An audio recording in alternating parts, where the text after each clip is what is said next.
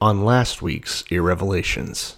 You don't hear a lot about what the people are doing. It doesn't really zoom in on the little man. Now what we're learning, at least according to Isaiah, is that they suck too. If it hadn't been for God, we'd be even worse.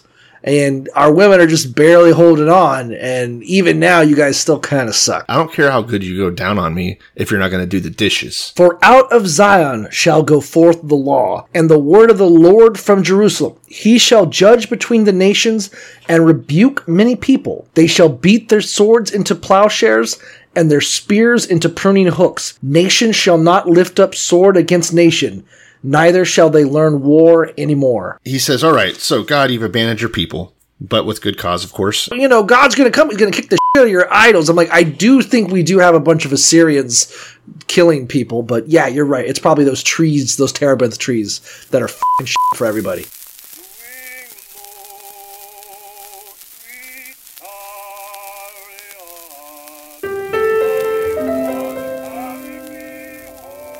Before we turn to the word, I would like to say this. I can't be a big blessing to people if I'm poor and broke and depressed and I don't feel good about myself. Blessed are they which are persecuted for righteousness' sake. I believe in a literal, burning Bible hell just as strongly as I believe in a beautiful heaven. No. Not God bless America. God damn America. That's in the Bible. For killing innocent Souls are in hell now, burning now. The Bible means a lot to me, but I don't want to get into specifics. And pray this simple prayer, Lord, speak to me. You motherfucking Bible boys. I like the echo Still you doing added. Bible. Yeah, that's a professional. That's like something a 12-year-old would do. It's called audio engineering. It's called next level. God, did you? I don't want to talk about the Rittenhouse trial No, because too old now. It's too long. Jesse? Well, we got Jesse Smollett. Jesse Smollett is kind of boring. Let's get to that, but first I want to get to the Ahmaud Arbery trial, just a little bit, because I think the most interesting stuff about the trial is not even that well known because you had to actually watch it. Like with the Rittenhouse trial, the facts of it, like what actually happened, are interesting enough, and there's a lot of debate on that. But the facts of the Arbery trial are almost indisputable, and it's very, very clear what happened, and no one's even really arguing it. Yeah. Well, my dad, but yeah. Yeah. But he can't still be. No, I mean, I think that at this point, most conservatives are just ignoring that trial. Yeah, in the same way that liberals should ignore the Rittenhouse trial if they had any brains. Correct. Like, that's one of the ones you let go. By the way, Rittenhouse let's just briefly touch Rittenhouse. Rittenhouse, during the trial, or, pre-trial, I was like, I don't really know anything about it, I don't care. And then Rittenhouse, during the trial, I was like, okay, I see all the videotape, I hear all the testimony, yeah, he's innocent, let him go, But everyone was like, well, he shouldn't have been there, and that pissed me off, Like, I was like, but Rittenhouse, since the trial, just going on conservative media and being like, I support Black Lives Matter, Linwood is fucking crazy, He's still going it's a little bit. He's still going to do the neocon grifter thing. Let's be clear. I think so, but he's certainly not. I he already has a social media team running his Twitter. They accidentally already liked porn. It's been very funny. He's a young Ted Cruz. Very much so. Like, it is taking a Ted Cruz trajectory. I'm curious if his social media team is just his mother. Who knows? But, the point is they could have gone full-blown GOP. They had every opportunity to do that, and he's choosing not to. I don't really care one way or the other, but it certainly is funny. I loved, like, the Glenn Beck interview, where he's like, so when are you going to sue the pants off the media? And he's like, actually, I hate Linwood, and I'm going for it. And everyone's like freaking out, like he's actually a crisis actor for Sandy Hook, like. Yeah, I love that story, that suspect. He's a funny dude. Suspicion. I don't know. But anyway, at the same time, completely almost ignored was the Ahmaud Arbery trial. Yeah. Which was pretty much open and shut case, and we got the conviction we wanted, of course. But the craziest shit ever. So There's Travis McMichael, I want to say George McMichael, Yeah. and Roddy Williams. Yeah. I think, right. Who Roddy. looks exactly like his name. Oh, yeah, Can we he talk just about looks like that? He looks like our fucking Roddy. Just saying. that was the best part. So Roddy is the guy that hit Ahmaud Arbery with a truck in the middle of the chase, saw what was happening, tried to get involved, hits him with the truck, and then films the whole thing and was basically cooperating with the police. Still got like 8 felonies. Like the police were like, oh, thanks for all the help, blah blah. And then like as they were looking for, it, I was like, dude, you are a piece of shit. Yeah. So you're the one that hit him with the truck. Yeah. No, Yeah. You'll I didn't know fry that for about him. I thought that he just like pursued and no, he hit the guy with the truck. No, I'll cover some of the Okay. crazier facts Sorry, because Your Honor. the reason well, the reason I say is that these facts are not really disputed. Is the facts are that like Ahmaud Arbery was jogging, went into a construction site. He kind of got spotted coming in and out of it. Didn't steal anything, not carrying a bag, not carrying anything, not wearing gloves or. They're fun. Construction sites are cool. They were trying to say that he was wearing like hiking boots or some shit, like jogging. No, not true. But Travis Michael gets called out because they see him and they like sound the alarm because the whole neighborhood was like on some kind of like Facebook fueled paranoia driven mania. Yeah, the lady across the street, especially. Oh, she was the worst. Her Like children giggling through can't the go fucking outside. Like, fuck Oh, you. yeah. Our children can't go. There's a black man jogging. I don't know if it's safe anymore. Like, we have to protect, 1488. Yeah, we must yeah, protect yeah, it. We must secure or protect whatever. our white children. Yeah. Yeah. But anyway, so Travis Michael sees him, like, here's the commotion, runs out, sees them pointing, sees the guy pointing on to his right, sees Ahmaud Arbery jogging to the left, decides to get into his truck, chase him down, pull up next to him, and pull the old, what are you doing here, boy? Stop, I want to talk to you. You come talk to me. You stop. Yeah. Dude, Ahmaud Arbery runs backwards, turns direction, so Travis puts his truck in reverse, chases him in reverse now. Ahmaud Arbery then, now that it's been escalated, runs into the construction site. They're like, my God, the balls on this maniac running back through a construction site. He knows that's a crime. Now we got to escalate it. So he goes back home, gets his shotgun, tells his dad to hop in. Dad grabs the .357 and is in the back of the truck screaming, stop or I'll blow your fucking head off. Stop or I'll kill you. Well, you're excited. You use some strong language sometimes. Yeah, I would have, But anyway, they're chasing him around. This is when Roddy sees him, hits him with the truck, and then chases him in the front. Travis and George pull up in front of him. George is on the back of the truck with the .357. Travis gets out with the shotgun. Ahmaud Arbery runs to the right of the truck. Travis then runs around to the front to intercept. They have a fist fight. Travis shoots him 3 times with a shotgun. Those are the basic facts. Allegedly, he then stood over the body and yelled the N-word. But really? we don't know. That's what one of the guys testified, but that's... No shit. He testified to it, but they... I don't know why you would lie about that. Yeah.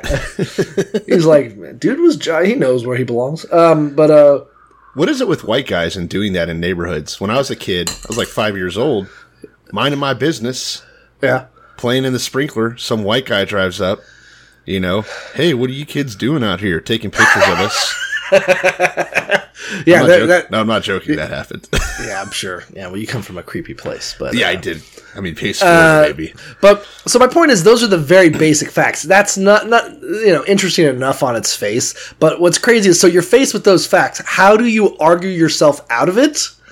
And the way the defense approached it, because there's 3 defense attorneys essentially, because it's 3 defendants being tried at the same time, is just some of the crazy shit ever. The worst of them was the defense attorney. No, the defense attorney for Roddy was the worst of them.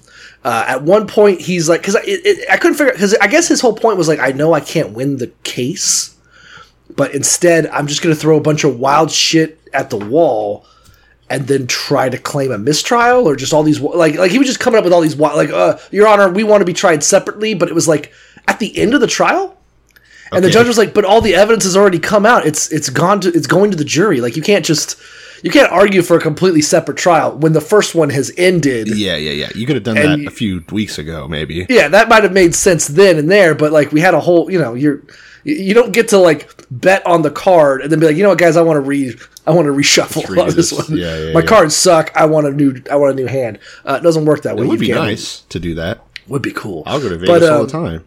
But one of the ones that was crazy is that Jesse Jackson is in the back of the courthouse at one point.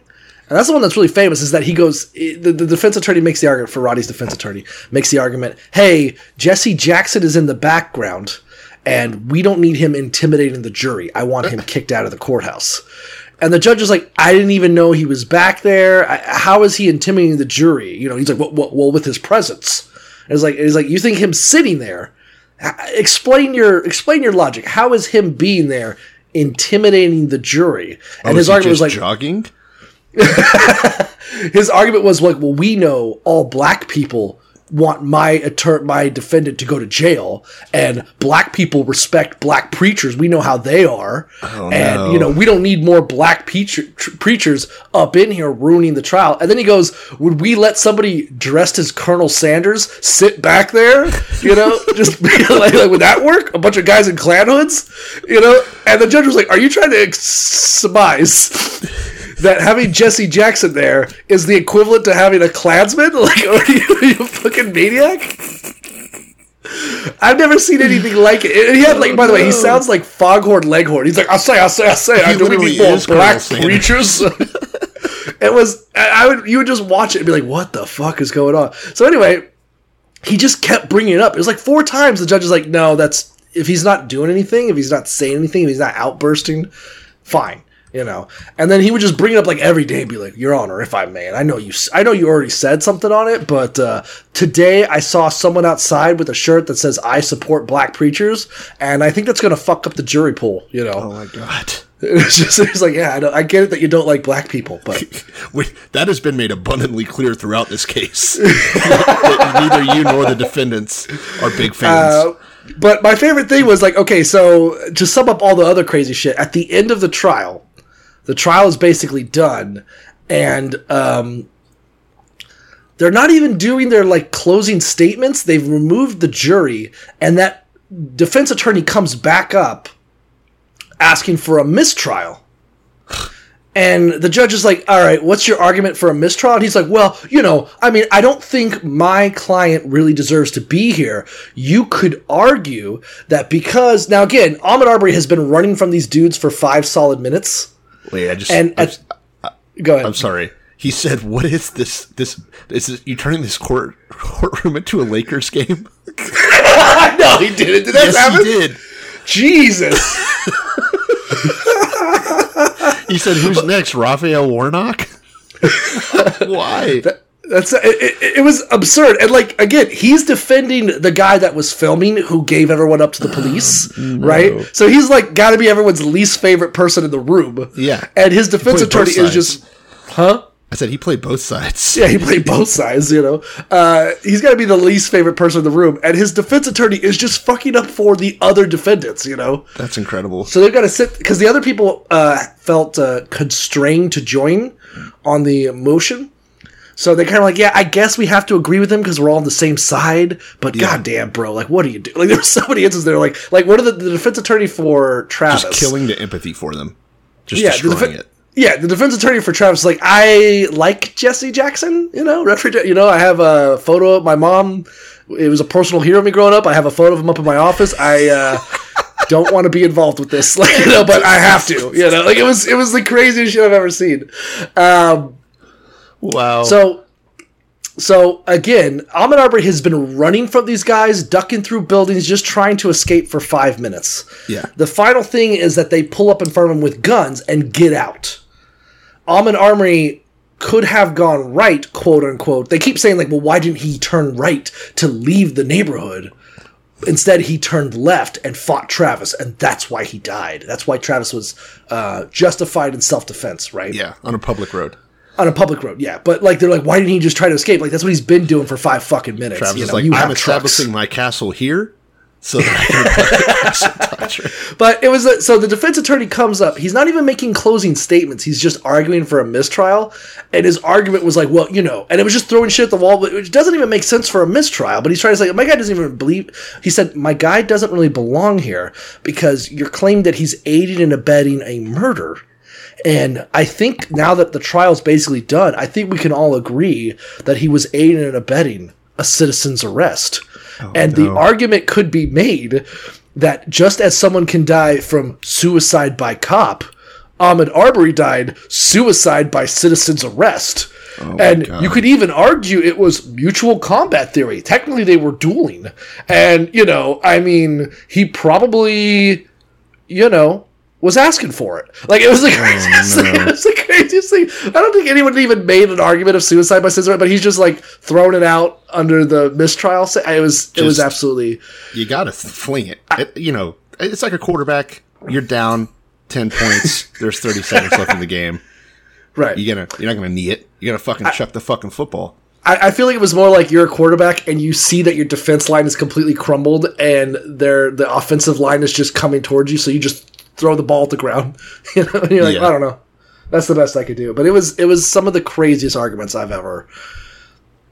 Just absolutely ridiculous. And they didn't have a chance in hell.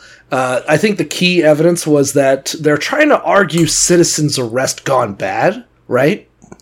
Okay. And the prosecution was like, well, okay, so here's the only way you can do a citizen's arrest. You have to physically, personally witness someone committing a felony and then have a direct need to stop them. Like, they're shooting up a mall and you have to stop them, or they're like burglaring and they're going to get away, or something. Something that has to be their car or whatever. Yeah. Right. But it has to be a felony. Him trespassing is a misdemeanor. And you didn't see it. You were inside. You just heard someone pointing and then decided to jump at the case. And, he was like, well, a boat got burglared 2 months ago. My mom told me, like, well, okay, but do you even know who burgled it? And he's like, well, I don't know anything about it. Can we not assume, Your Honor, that this gentleman was not in... I say. But like the argument was like, oh yeah, so you're saying that you to claim citizen's arrest, you had to have witnessed him doing something specific, and yet the police that were on scene clearly were like, yeah, what happened? And George is like, listen, this guy did something at some point. You need to identify him, investigate him. I'm sure he committed a crime at some point today, and our shooting was justified. Jesus. George and Michael... These guys make the Emmett Till lynchers look like empathetic. It was awful. The facts are awful. George then calls the actual district attorney at the crime scene. Just real quick, I want to make sure I don't actually think that the Emmett Till lynch mob is empathetic. Just so we're clear. I'm saying relatively. They probably... I did not see that trial, but their defense, even though they got off, probably could not have been worse. I mean, it was like 50 years ago or something, right? So. Yeah. But I almost wonder what those are. That would be an interesting case to like read the transcripts from. I wonder if like in the Emmett Till, they're like, come on, guys. He's just looking at the jury. Come on, aren't we better off? Yeah. I would imagine so. But sorry, you were in the middle of saying something. I keep interrupting you. Something. Yeah, it's fine. It's oh, fuck. What was I trying to argue? Oh, yeah. So George calls the district attorney, who he's friends with because they work together. Yeah. And is like, hey, this is what's going on. I need some advice. Can you call me back right away? Blah, blah, blah, blah. The district attorney calls the cops on scene, says, don't arrest him at this time. Then recuses herself, quote unquote, but doesn't reveal that she called the district attorney she was handing the case off to and was like, do not recommend arresting them for the crimes listed as a justified homicide. Move on. And it wasn't until Roddy released the footage publicly that got enough outcry for them to turn over, and then they get the state intervene. So do you think Roddy was releasing it because it would clear them? Or I didn't look up that fact. Apparently he gave... There's something about it, because he gave the footage from his phone to the police at the scene. So they saw it, and they heard all the statements, because George was like, yeah, I was chasing him down. I said, stop or I'll kill you. We had the shotgun. I said, this guy's no good. He must have done something somewhere, he's bad news, And they let him go. They knew all that, and they still let them go.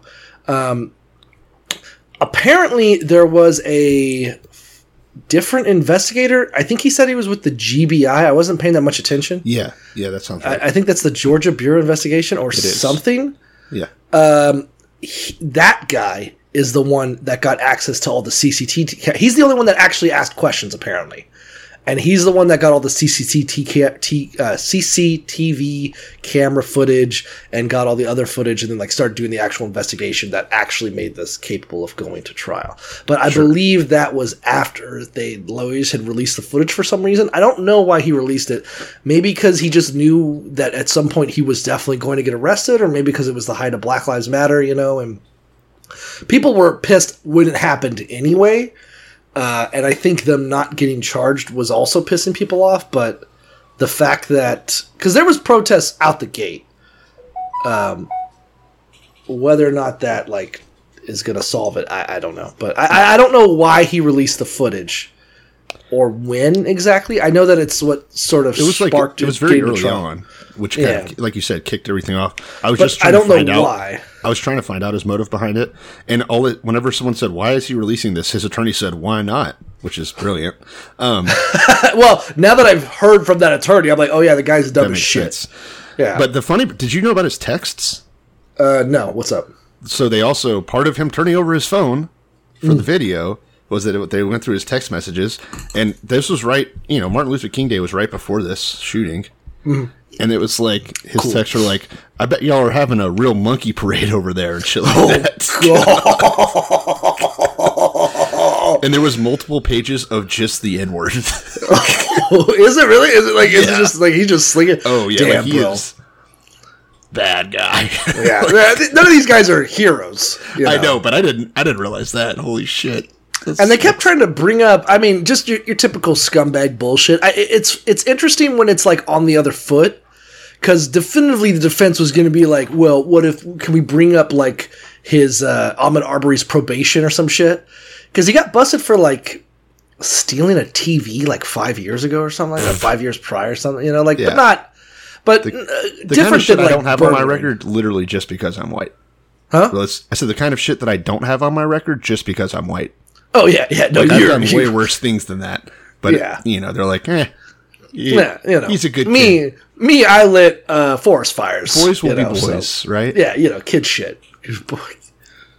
Yeah, insane. But I just assumed that the defense attorney was dumb as hell, and that's why he did it. Yeah. This'll get the people on your side, Roddy. So then transitioning into a fake hate crime. Okay, go ahead. Let me just finish because this is my favorite part. Yeah, let's do it. Travis McMichael is on the stand. He's the one that shot him, and you could just tell the prosecution is like, what is this guy talking about? Because he's trying to explain well, this is so I saw I chased him. I'm like, stop here. I want to talk to you. And he was acting really suspicious. The fact that he doesn't with a gun. Yeah, why is this guy not stopping for a bunch of white people in trucks with guns? What's his problem? I would have definitely done that. Yeah. But then he's talking about how he sees Roddy hitting Ahmaud Arbery with the truck. And they're like, so what's that? He's like, so then I saw him engaging with the truck. And I thought maybe this guy's a carjacker. So because he got hit with a truck, now he's like, that was my justification for feeling fear. Yeah. Because now, all bets are off. He touched another man's truck. And that was his argument. Again, you can't make any argument for self-defense. You get out of your truck and stuff like that. And they're like, why did you get out of the truck? He's like, well, I didn't know what he was capable of. Or I see he's fighting a truck. Fighting, the way that deer fight with hunters. You know. And then she's like, so why did you get out of your truck and then run around to the front? He's like, well, I didn't know what he was going to do. I thought maybe he's going to try to hop in the driver's seat of the truck I just left. The driver's seat is only vacant because I got out of the truck because I was worried he was going to try to carjack me because I saw him get hit by a separate truck. By the way, in the back of that truck is his dad screaming, stop or I'll shoot your fucking head off. Yeah. So it's so wait, you're trying to argue that you got out of your vehicle and chased him around to the front. He's walking around the passenger side, and you felt that your best bet to stop him from entering the passenger side vehicle with your dad who is armed threatening to shoot him was to then get out of the truck and then run around to the passenger side to stop him from carjacking, because the reasonable situation is that he's going to try to steal the truck with the 2 armed men inside. Yeah. Is fucking chef's kiss. In a perfect world, Ahmaud Arbery would have taken that truck and gunned it, and Daddy flies out the back. I mean, it sucks. This is, obviously to lend a little bit of sincerity to this, it's fucking awful. No, it's the worst, but marred by the absolute clown circus fucking bullshit that was the defense's attempt to Jesus do Christ. it. But God damn. One of the funniest trials I've ever seen. Holy shit. The crazy thing is, so obviously the Jesse Smollett, or what Smollett, I don't know how you say his name. Obviously a fucking I think it's stooge. Smollett. Whatever. Yeah. I don't care. It's not important. Jesse. I feel like I'm on a first name basis with Juicy. him. Yeah. Obviously a total piece of shit. The J-Dog. But one of the absolute worst takes that I've seen come out of this is like conservatives saying that what he did is worse than an actual hate crime. I'm like, you mean like in what way? You mean like when Ahmaud Arbery got killed? Like this is worse. Like, this is worse. I'm trying to, because I saw Don Jr.'s takes on it, which I understand him getting all. I thought this is why we can't have these things.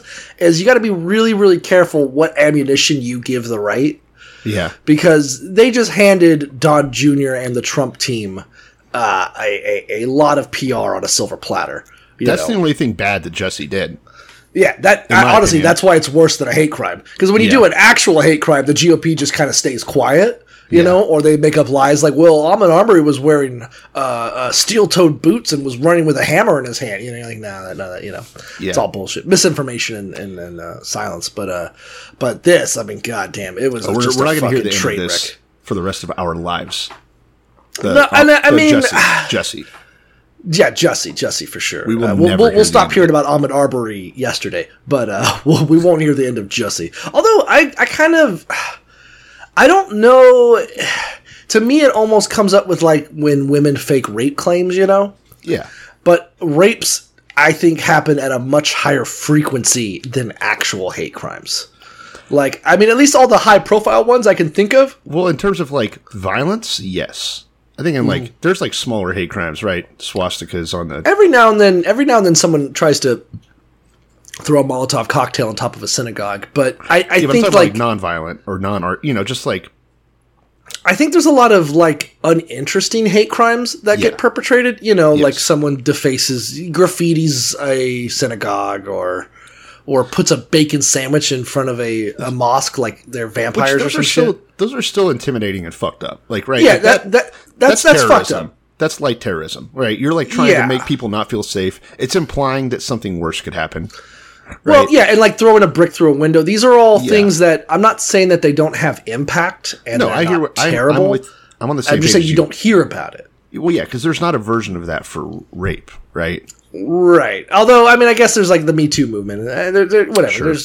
But I get, you know, maybe like the Me Too movement, you know, like if you're taking away women's, you know, when someone fakes when you have like the not Virginia Tech, Duke lacrosse team situation where, you know, you're talking about a whole group of women who are going to be more likely to be ignored because you are adding to the image that these are hyperbole or falsified or done something for. It's especially a tragedy because I would bet my entire wealth on this world on at least half of those Duke guys being absolute rapists. Right? I'm sure they were. Yeah. I mean, I saw them. You know, those dudes. We just did the wrong case, right? Yeah. Well, I mean, but you know, like in the similar, what was that other one? The one that Vice did, where the really bad one, the mattress one, the mattress. Yeah, girl? the mattress chick. Yeah. Where it turned out she was faking. Not even the mattress Jesse, one. The one. Mattress Girl also faked it. There's one that basically Vice took it hook, line, and sinker, and it ended up being fake. But it wasn't the Mattress Girl. It was someone else. About. But yeah, where VTU, Virginia Tech, maybe. Yeah, something like that. I don't know. Who cares? But you know, where it was like, oh, and then they rubbed broken glass in her pussy, and then they threw her out of the sidewalk, and they punched her in the eye, you know, and then she begged for help, and the she went to the dean and was like, these guys rape me, and they're like, but they play basketball, you got to get the like, we don't care. And it was all falsified bullshit, and then it just kind of, I don't know. I mean, the raping, people who actually rape are worse, but the people that delegitimize and add skepticism to rape claims are second worse. Yeah, they give ammunition, like you said. They're giving ammunition to like men's rights organizations. Yeah. So, like when your whole argument is believe the victims and believe women and believe hate crime victims, and yet the high profile ones, as far as I can tell, are almost always. I mean, maybe that's a bias in my mind. I'm sure it's not all. It definitely is, because that's what people fucking. That's what it feels beat like. The drum on. Yeah, they're like, oh, someone drew a swastika on the campus sidewalk in chalk. And then, like, they go back in the footage, and it's like a black kid doing it. And it's like, oh, you're the one giving the interview. You said it, It's like, well, I just wanted to be famous, so I... Yeah. You see a lot of that where, like, someone was like, on both sides, someone was like, Trump sucks. Someone spray painted that and said, Black Lives Matter on the side of my building. And it's like, all right. And it's very clearly... Yeah. It's very clearly the wife, The funniest ones are the opposite, where it's like, there's like the old white guy who's like, look at this vandalism on my driveway. And he had written like, white lives do not matter. And like a really bad anarchy symbol. And it's like, come on, man. Like, it's like very nice handwriting. Like, it's clearly just straw man. Like, this is what they would do. Yeah. I'm sure. If they say Black Lives Matter, what they mean is white lives don't matter. So it's reasonable to think that they would spray paint that on my driveway because they hate Christian males. Yeah, with high testosterone. Those are funny. I mean, obviously, the tricky part about like false, rape or hate crimes is that they happen at such an egregious level already that it's like, well, yeah, of course, someone thought to do a fake one, but like, they do happen a lot. Like, let's not. I don't know. Let people that legitimately let that like undermine that fact that it's happening a lot are silly bitches. Well, I don't think that they. I mean, whatever. It's just people using it as an excuse. Of course. Like I don't want to change my opinion, so I'm going to latch on to anything that lets me prevent my. That justifies me not doing so. Confirmation bias. All day Jussie long. Smollett with his fucking. I mean, how did he even? The thing about Juicy is that how did he even get on a show? That guy can't act for shit. I mean, his whole goofy bullshit high school drama be like, oh, they sprayed bleach on me. Like, ugh. For $5,000, I would have made it immaculate for him. And in fact, from where we grew up, I knew guys who would have done it for free without him even asking. If I had just, what's weird is this is the problem. All right, if Juicy really cared about his career, he'd have taken a punch. True. If he had gotten his ass absolutely beat, I would have believed it. Yeah. But if you're just going to sit there and be like, these mean, nasty bigots chase me down at 2 a.m. to just sprinkle a little bleach on me. Well, that's the problem with kids these days, man. They don't want to do the real job. They want to half-ass it, phone it in. You don't remember the end of Scream? You got to stab yourself to make it, Those guys, those guys, they had balls. Not this Juicy guy. No. But hopefully he comes back. I want to see it. I want to see him bounce back from this. I would love it if what we should do. We're probably the only people that want to do it, but we should do like a totally bullshit dramatic movie about it. But it's from the point of view we pretend as if it was real. With Juicy playing himself, and we're like the dramatic story. And they're like, but this was proven in court. I'm like, no, the dramatic story about how two MAGA guys cornered him down. Two big MAGA fans of Empire who watch every episode and hate gay guys. They hate his acting. They hate his acting. They're like, you're ruining the show. It's just... God. Fucking great. Well, the world's gone mad, hasn't it? I don't know. It's funnier. We need to do more episodes more often because we got too much recap. But let's get into the Bible now. Yeah. It feels like America right now could use some judgment. Nice. Cleaned up. We need a prophet to come in. Like who was that lady that was Trump's spiritual advisor? Oh, I know who you're talking about. Just some crazy lady, but I don't know her name off the top of my head. I want her to go into the woods and do some peyote and come back with some fire-ass prophecy and tell us what's wrong with all of us. But we've, at this point, prophecy is just too fucking weird. I've seen a lot of prophecy like Donald Trump's going to retake the presidency and he's going to meet with JFK Jr. and re-sign the line of Christ, blah, blah. I was like, you're not a... Yeah, I'm going to get executed on live television soon.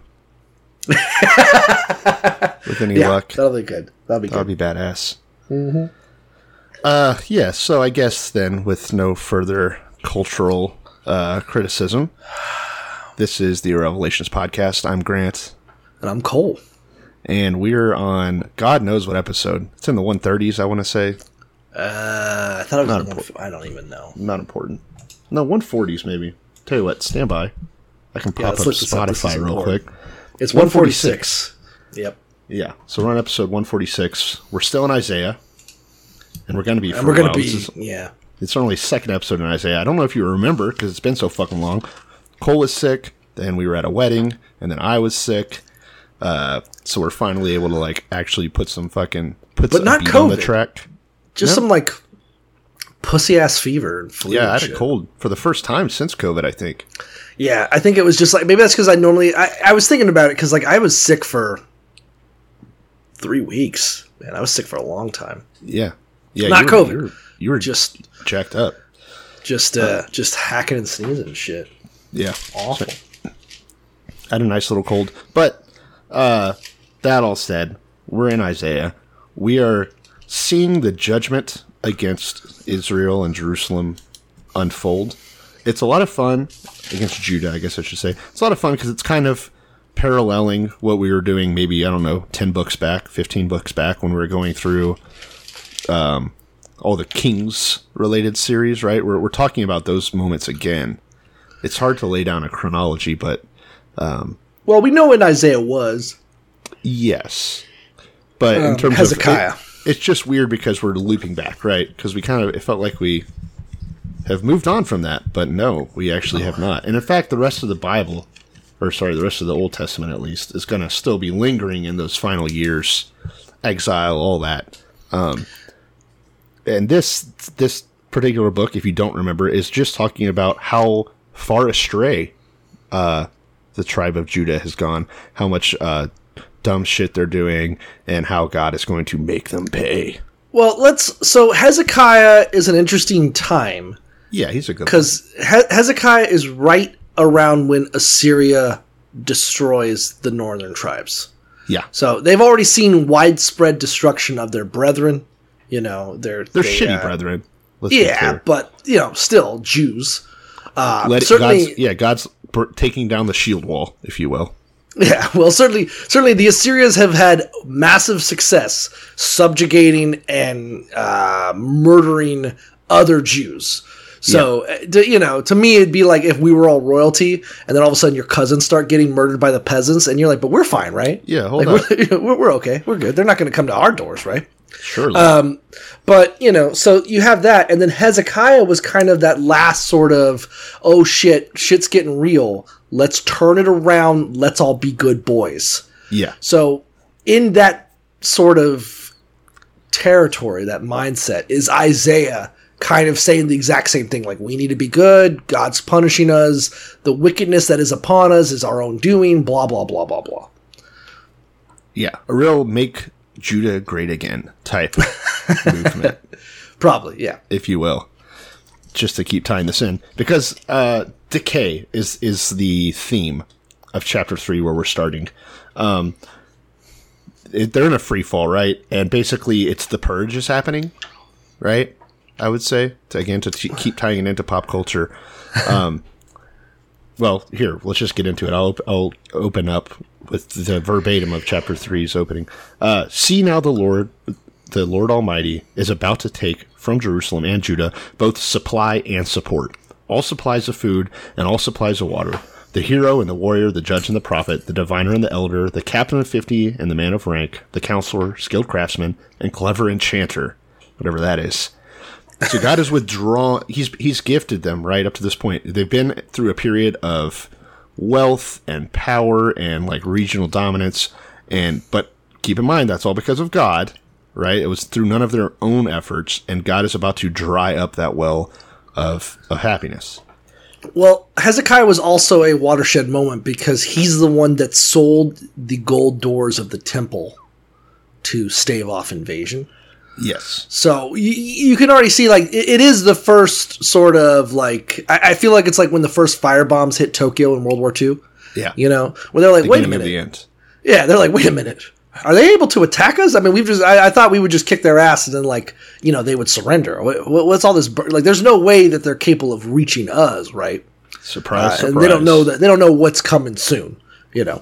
Yeah.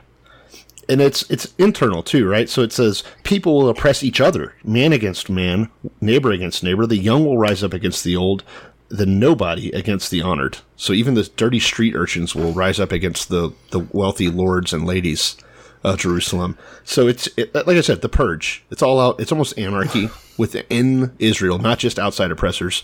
But no one trusts anyone. Everyone's just out to get theirs, make a quick buck, and do whatever they have to their fellow Jews to do it. It's fucked up. I think what's an interesting point is if you're trying to figure out who to blame, like, why is it? Verse 6. When a man takes hold of his brother in the house of his father, saying, you have clothing, you be our ruler, and let these ruins be under your power. In that day he will protest, saying, I cannot cure your ills, for in my house is neither food nor clothing. Do not make me a ruler of the people. So basically saying that, like, God has provided them all this. He has a house with food and clothing. Yeah. But instead of looking to their father as, you know, guidance, they're looking to their brothers, you know. So the youth. This kind of comes down to the point because, like, in verse 4, God says, I will give children to be their princes, and babes shall roll over them.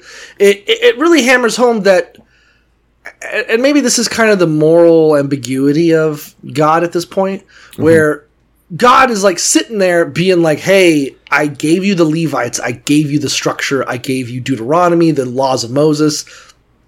I told you how to be a nation and who to worship and who to put at the head of your house. That's me. Via the priests. Yeah. Instead, you guys asked for kings. Mainly because under me, and this is not really mentioned as much, but it's not like things were ever good. No. You know, you had God in control was the time of judges and the time of rapes and murders and internal strife and wars and fighting. The only prosperity did come under the kings, really. Right. It isn't until David, really, that Israel is at its peak. So his whole argument, God's argument, is kind of fucking stupid. But it is coming from priests who are writing with a very rhetorical agenda of trying to explain this away. And they're not acknowledging that there was a time when God was in control and it sucked. And it wasn't much better. It's rose-tinted glasses, right? Right. Those early years under, God, who was Moses' second in command? Joshua? Joshua, yeah. Yeah, Joshua. Caleb was up there, right? These leaders who were, like, God-appointed. God-appointed leaders, yeah. So Joshua, then Caleb, and then kind of the judges and all that stuff. That was a terrible time. And the only reason why they even thought it was good was because they were successful in murdering and subjugating the people around them. Correct. It's not like times were good. But now God's like being like, yeah, and that was how it was supposed to be. And you didn't like it. It wasn't good enough. And then you went to CPS and you reported me. So then we had to get like a court-appointed guardian. And now, but don't worry, I have access to the system. So I am going to let you have kings that you're so bitching about. But I'm deliberately making the kings stupid. I think in the hopes that the people would then learn to reject the kings and try to come back to God. But they never do. And that's why it just keeps getting worse and worse. Yeah. Yeah, one would argue with that, yeah, you know. The one bone that God seems to throw them, as Isaiah says in verse 10, tell the righteous it will be well with them, for they will enjoy the fruit of their deeds. So there is still a option to just be a nice guy, right? It's not off the table. Sure, presumably, presumably, at least according to Isaiah, as long as you're still good and follow God's rules, everything might be going to shit around you, and maybe all your neighbors are killing each other, and life sucks, and your kingdom's falling apart. But, like, you'll have good crops, I guess. I mean, if the whole nation is following down and Babylon is just rolling in and taking all the best crops, I don't know how you being, like, to me, it's like the Titanic is sinking, and you're like, but don't worry, if you're a good guy, you're gonna be okay. And like, there's still hors d'oeuvres on the main dining You'll die last. You won't be one of the ones that drowns when the gate closes down you when the boiler room explodes. You'll be one of the ones that gets to sink at the bottom. Well, that's how I feel right now in America. I'm righteous. My life's good. Your life's good, right? We're doing My great. life's fantastic, yeah. But if we're not on the Titanic, I don't think anyone ever was. Like, the ship is clearly going down. Well, we'll get on an actual boat. We'll build a second Titanic to escape America. Or the Ark. Boy. And Nebuchadnezzar, a.k.a. President Z, will be coming in and taking care of problems soon. Perfect. So get out of here. I'll swear allegiance to him. I don't give a shit. As for my people, children are their oppressors and women rule over them. Oof. Which I think which is like, if you're talking about like how you're going to know the end of days are coming is a bunch of children and women telling me what to do. Greta Thunberg. Oh, yeah. That's how both. We know. She's both. Yeah. Women, children. Ruling over us, going to our world leaders and telling them shame on you. Yeah, how dare you? I'm like, bitch, you're going to bring back the end of days. You better watch your mouth. Hey, she's a sailing fan. Yeah, I know. I like Greta. We got to team up with her. Listen, you can like Greta Thunberg, but you have to recognize she's going to bring on the Armageddon. She's true. We let a woman talk. She is going to bring the apocalypse. The clock is ticking. Right. Doubtless. It's not great, is what I'm trying to say. So because all this is going on, it says the Lord is taking his place in court. He's rising up to judge the people. So they've awoken the bear, if you will. They pissed off God bad enough. They saw how far they could stretch his mercy. And apparently it's the answer is none. It doesn't stretch. It's inelastic. He's going to beat the shit out of you. He's judging against the people. It says, "It is you who have ruined my vineyard. The plunder from poor is in your houses." That's actually kind of nice. What do you mean? Yeah, 14 and 15 to me feels like he's condemning the ultra-capitalist rich who have enriched themselves off the backs of the poor through probably labor exploitation, I'm assuming. Correct. Don't talk about that in church, though. You will get a bunch of blank ass stares. Like, have to pay people $15 an hour? Are you kidding me? What? No. They should stay poor so you can only have to buy work another yacht. 3 jobs instead of 4? That's not what y'all, God nobody wants. wants to work no more. Yeah. Then we get to a part that I'm pretty sure Solomon somehow must have written. It says that the Lord says it, but it sounds like Solomon. Seems like a weird, convenient, consistent vibe against women, but let's do it. Talk about it. Solomon, God says, "The women of Zion are haughty, walking along with outstretched necks," which is just the worst. Get your neck shorter. Yeah, you better fucking walk with your back hunched and your face covered. I want you to look like that egg guy from that one reality show. You know what I'm talking about? No neck. Yeah, it's good walking around with outstretched necks, flirting with their eyes, god damn it, strutting along with swaying hips, with ornaments jingling on their ankles. How much of the Bible is just written from angry incel perspective? Most of it. Like, what's wrong with this country?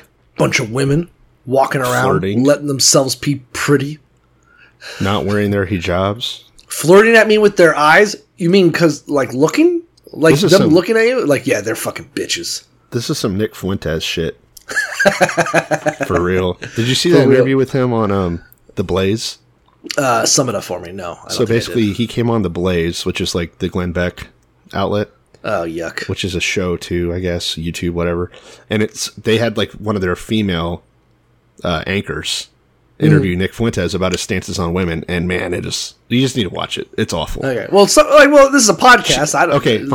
Fine. So she's like, so Nick, like, you have these really strong stances about like what women's role in society should be. He's like, yeah, they need to like shut up and do what I say, blah blah blah. And she's like, how do you? She's like, I'm intrigued that you have such strong, well-formed opinions of what women are, and yet you've never been in a relationship with one ever. And he's like, well, yeah, but like, I've known some, so I get it. And all of his all of his little fucking incel buddies are in their replies like, yeah, you don't need to fuck to know women. And it's like, well, she didn't even say fuck. Like, Yeah, she just means the standard was like talking to a woman ever. The standard is able to maintain any type of connection to a woman. You know, have you ever gotten one to return a text? Is where I would start. You know, do you have the base level of empathy required to just talk to a woman? And Yeah. he's like, well, no, but so I'm just telling you, this is what women need to be. I'm like, how are you going to make them do it? Has any woman ever volunteered to do any of the things you're talking about for you? What's your argument that it would work? You know, the best part about it is that one of the replies I saw was, and it was getting all kinds of likes from like those guys, but it was like, this just shows that women cannot be conservative figures, because as soon as they start to think, they're going to let all those liberal ideas into their minds about how they're supposed to be equal or be treated with respect, and we know for damn sure that don't work. Yeah, but yeah, very Solomon-like. I see where he gets it. It's not like it's unprecedented. It's a definitive take where you're blaming the woes of the nation on the women whose existence itself is pissing you off. Yeah. You know, these women dare to walk around while pretty, and that's reason enough to hate them. Yeah. It still blows my mind that, and you know, you actually see it, the Venn diagram sometimes of like these guys who hold these opinions like hate ISIS. And it's like, no, man, like you are ISIS. Eye to eye. Yeah. And some of them you've seen where they're like, man, every now and then there'll be like the self-aware wolves thing where they're like, oh wow, look at what the Taliban were able to do. You know, not ISIS obviously, but like look what the Taliban were able to do in Afghanistan. Like they succeeded where we couldn't. And it's like, man, yeah, that's a little on the nose, but yes, that is exactly your worldview. Like when even the Taliban wants to ban abortion, you know you're on the wrong side, liberals. And it's like that's a weird take from that. Let's backtrack this line of argument. So you're saying that like even the Taliban agrees that abortion is wrong. So that's like saying that like a broke clock is wrong, a broke clock is right twice a day somehow, but that's their whole tenet. Even like the Taliban knows that we're supposed to behead reporters, and we can't figure that out. Like, oh, I can't believe it. You know, even the Taliban knows that women, I was, you know me, even when I agree with people, I don't like to agree with them, you know? Yeah. So some woman was talking about something, and I was like, yeah, but can we at least say this about Afghanistan? I bet car accidents have plummeted. True. Can we say that? Can you at least give me that? Yeah. And it's funny because I find myself almost siding with them. I do like some of the stuff the Taliban has done. They killed a lot of U.S. troops. But it's like home cooked meals is through the roof. Yeah. Okay, so yada yada yada. Women are nasty. They instead of fragrance, there will be a stench instead of a so then it starts talking about how women are doing all this flirting and blah blah blah, but they're going to lose all that, right? They're going to lose their nose rings and they're going to lose their fine sashes, and instead of having well dressed hair, they're going to be bald. Which, again, whoever wrote this doesn't understand women. Their assumption is that women don't care about like food. They just want to smell nice and look. This is how God's going to teach them, because He's going to take away their bracelets. Ooh, yeah. Your men will fall by the sword, your warriors in battle. The gates of Zion will lament and mourn. And it rolls right into chapter 4, so this is chapter 4 now. But it's interesting. He says, in that day, 7 women will take hold of one man and say, look, we'll eat our own food, we'll provide our own clothes, just let us have your name, take away our disgrace. And so I did some research on what that means. And basically, the Bible is saying so many Israeli, or I guess in this case, Judean soldiers will die in war. So many men will be ground up in the war machine that women who just want to be married, obviously that's all they want, right? Yeah, they want to get married. They just don't want the shame. They will ask to be 7 of them will ask one man if they can be married and turn down all the good things that come with marriage, right? That you're taken care of, that you're going to be fed, you're going to be cared for. They don't even want that. They will take your name just so they're married on paper. They don't even care about all the benefits, which is, again, very silly, and I feel like completely misunderstands women, but that's pretty much part of the course. I'm confident this guy misunderstands women. I would bet 100%.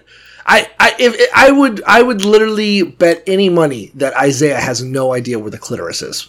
I'll put any money on that. I bet he knows about it. He just doesn't believe in it. He's like the woman orgasm. God's gonna take that from them. Yeah, he pulls out some scissors. Yeah, for sure. It's my Bible says the same thing that the concordance is that there's going to be so many men dead from war that all these women will be like, please, I'll make my own food. I'll wear my own clothes. I'll do everything. I'm so desperate. I don't want the shame of being unmarried. Which, by the way, if we're in a society where out of 7 women, 6 of them are unmarried, where's the shame going to come from? Just that one hottie bitch who's just sitting there fluffing her man's pillow and making him dinner and working the fields and being like, hey, at least I got a last name. Yeah, good for you. Yeah. Ooh. Oh, I'm sorry that you and your coven of women living fulfilling lives, crocheting and not having to deal with a man. Casting spells, etc. Yeah. Just hanging out with your cats and drinking hot tea. Yuck. Observing the zodiac, whatever you guys do. I don't know. Chapter 4 is incredibly short. It's only a few verses. The rest of it is just about how even though all this is happening, God's glory will still be great. It says the branch of the Lord will be beautiful and glorious. And although you guys fucked up, everyone's still going to know that I'm cool. And, I'm going to wash all the filth out of here, which, by the way, is literally everyone for the most part. Yeah, it's weird. He talks about how God's going to come back to being a big-ass pillar of smoke and fire and all that, which I don't think happens, but whatever. Knowing how, is there ever going to be, has the end of the Babylonian captivity and Cyrus the Great, is that the end of the chronology of the Old Testament? I think so. Is everything else going to be in the time period between sort of Isaiah and that? Yeah, because there's nothing... Because basically the New Testament picks up with Roman rule, right? Which is next. That's the next big change of hands, regional power. Is it? I mean, you're going to have Cyrus. Then well, you're going to have... That's already happened, right? We've already had Well, Cyrus. Yeah, we haven't... So we haven't even really started the Persian Empire. Well, I guess Cyrus is a big deal. But you haven't gotten to Xerxes. You haven't gotten to... Oh, wait. No. We did. Because it was allegedly Xerxes II... Allegedly. With what's her name? With the queen, yeah. Esther. Esther, yeah. So Esther, I think, is the furthest we get chronologically. So we've already done that. Everything we do is going to be between the King's Chronicles, but we still haven't gotten to... oh, God, what's the nation that Alexander the Great runs? The Greeks. No. They're not... Well, yeah, he's Greek. Macedonia. No. Macedonians, yes, which is Greek, but yeah, whatever. But they're not. It's not called the Greek Empire. They're not. They're distinct from Greece. That's what I call it. Okay. All right. I mean, it's Greek. They're speaking Greek. They're fucking doing. But you're gonna have the Macedonians and then the Romans. Yeah, sure, whatever. They're gonna have some statues. They're gonna fuck kids' asses. Yeah, I know what the fuck they do. So I would say, that was a very short period, right? He conquered a lot, but it collapsed big time. So there is no. It's not an empire like the Romans were. Yeah. There's no Greek section of the Bible. It skips that. So we go from Persian with Esther to New Testament Roman. Well, the Greeks never ran shit. No, I think they burned a lot of stuff down. They were just purely conquerors. They weren't administrators. I think by the time the Persians are kicking... The Persians never leave Greece alone. Even though they lose the First and Second Perso-Grecan War, they... then move to mercenary fighting. The Greeks never recover from the Persians. They win in the end. Yeah. But and there's the whole Library of Alexandria. There's all this stuff that happens that's very important, colorful historical narrative. But we'll go on record saying that we're not certain. We're not certain. But I guess my point was trying to say is that where was I going with this? I guess my point is that their idea of Israel getting back on top probably means the Persians freeing them from the Babylonians. If we get to the part of the so-called Messiah, I want you to point it out to me. Is that in this book? Is it in Isaiah? Is what? The prophecy of the Messiah? No. There's some prophecy that's going to happen about that, but it's all very vague, and none of it sounds really like Jesus. It sounds more like it's going to be this conquering Messiah, right? That's going to reestablish like an earthly kingdom versus spiritual. And it ends up being very much more spiritual and less earthly, right? He's not a conqueror. He doesn't run the state. Who, Jesus? Like you're Yeah. saying, yeah. Like he doesn't bring Jerusalem back. Jesus Like- is just kind of a pussy who gets killed by police Yeah, brutality. he's a hippie. Yeah. Yeah. They wanted, a Eisenhower or whatever, but they get like a I don't Charles know, Manson. FDR. Yeah, okay, sure. Yeah, Charles Manson. Yeah, Yeah, he just has a small following of very dedicated people. They end up getting a guy that's like, yeah, just share your stuff, man. Chill. Not a warlord. But my point is, like, when the Lord has washed away the filth of the daughters of Zion and purged the blood of Jerusalem from her midst, and by the spirit of judgment and by the spirit of burning, then the Lord will create above every dwelling place of Mount Zion and above her assemblies a cloud and smoke by day and the shining and flaming fire by night. For over all the glory there will be a covering. And there will be a tabernacle for shade in the daytime from the heat, for a place of refuge, and for shelter from storm and rain. So, I guess I'm assuming that they're talking about the post-exile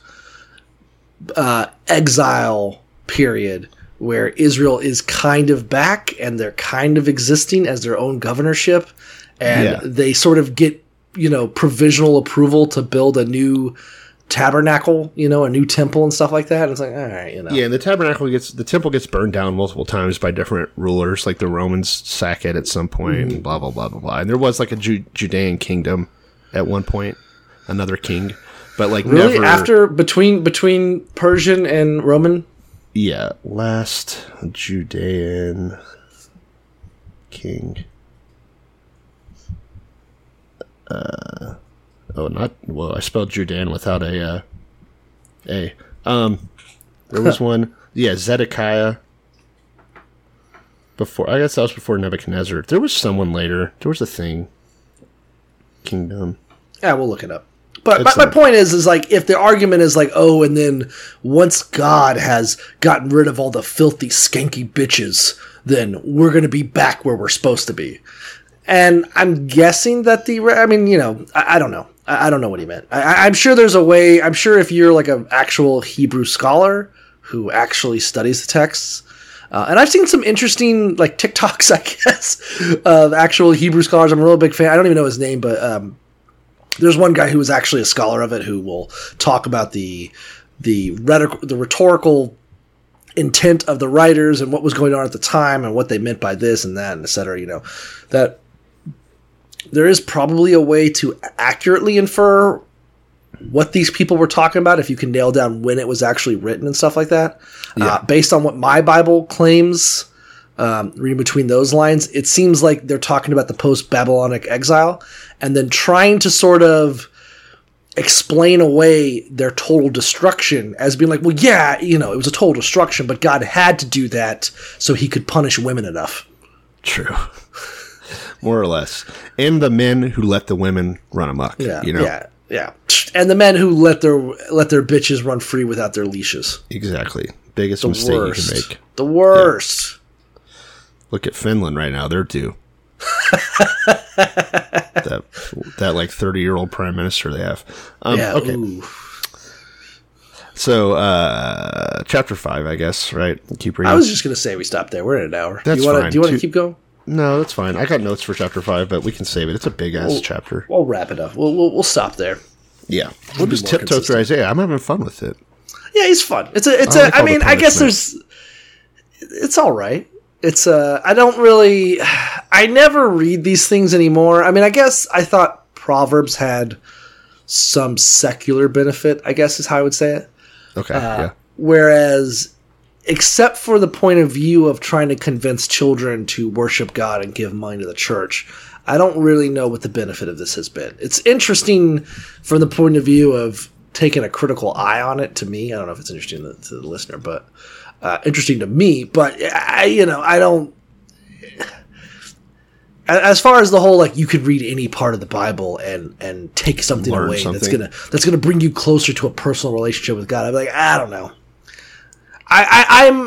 I am a little bit tired of the misogyny, to be honest. It's a little bit thick at this point. After Solomon, you kind of always could infer it. Like even prior to Solomon, there was always like, well, a man is the head of the household and the good woman works in the field. And there's a lot of like closeted misogyny, like blaming women for fucking up Eden and blaming a woman for, wait, which one? We called him Joshua. Which one was the best son of Jacob? The one that became Grand Vizier. Was it also Joseph? Joseph, yeah. All right, I couldn't remember the name, but like the whole like Joseph gets accused of rape by Potiphar's wife. What's her face? Yeah, by Potiphar's wife. Yeah. So there's a lot of, huh? I said unnamed woman. Yeah. The Bible is awful at the Bechdel test, right? But the point is like there's always been that kind of slow burn, kind of general misogyny, blaming women for all the problems, and talking about. And then by the time you get here, you can tell they've been drinking the Kool-Aid too long, and now they're just straight up like, yeah, what the problem is? Why are all our men dying? Bitches. We got to get rid of them. Yeah, we need a final solution. If I ever see a haughty woman, like a really uppity woman, I just want to take a rock and hit her over the head. And I think the Bible would agree with you on that. I mean, this is sort of arguing for the benefit of honor killings. If you think about it, it's in there. Yeah, Not sort of. You fucking invented kind it. Of overtly, yeah. So I've been like, this was before it was cool. Like, if you wanted to do good for Israel, all those women who jingle and clang and have pretty things on their legs, kill them. Yeah. It's hard to be seen and not heard when you're wearing fucking jingly-ass jingle bells all over your shit. That's fact. That's fact. Yeah. All right. Any other thoughts about that? That was a good little recap. Yeah, that's enough. That's enough of Isaiah. Okay. Well, that is going to be a wrap on episode 146, chapter 4 of Isaiah. If you don't already, you can't follow us on any socials. We're still working on that. We're still banned. It's in the books. But you can send us an email, or revelationspodcast@gmail.com. Would love an email from our, if you want to screech at us like a woman over us taking so long to put out a new episode, send us an email. Yeah, send us an email. Yell at us. Make a YouTube video about us. Right. Death threats. Death threats. You could, I don't know, kill your wife or something.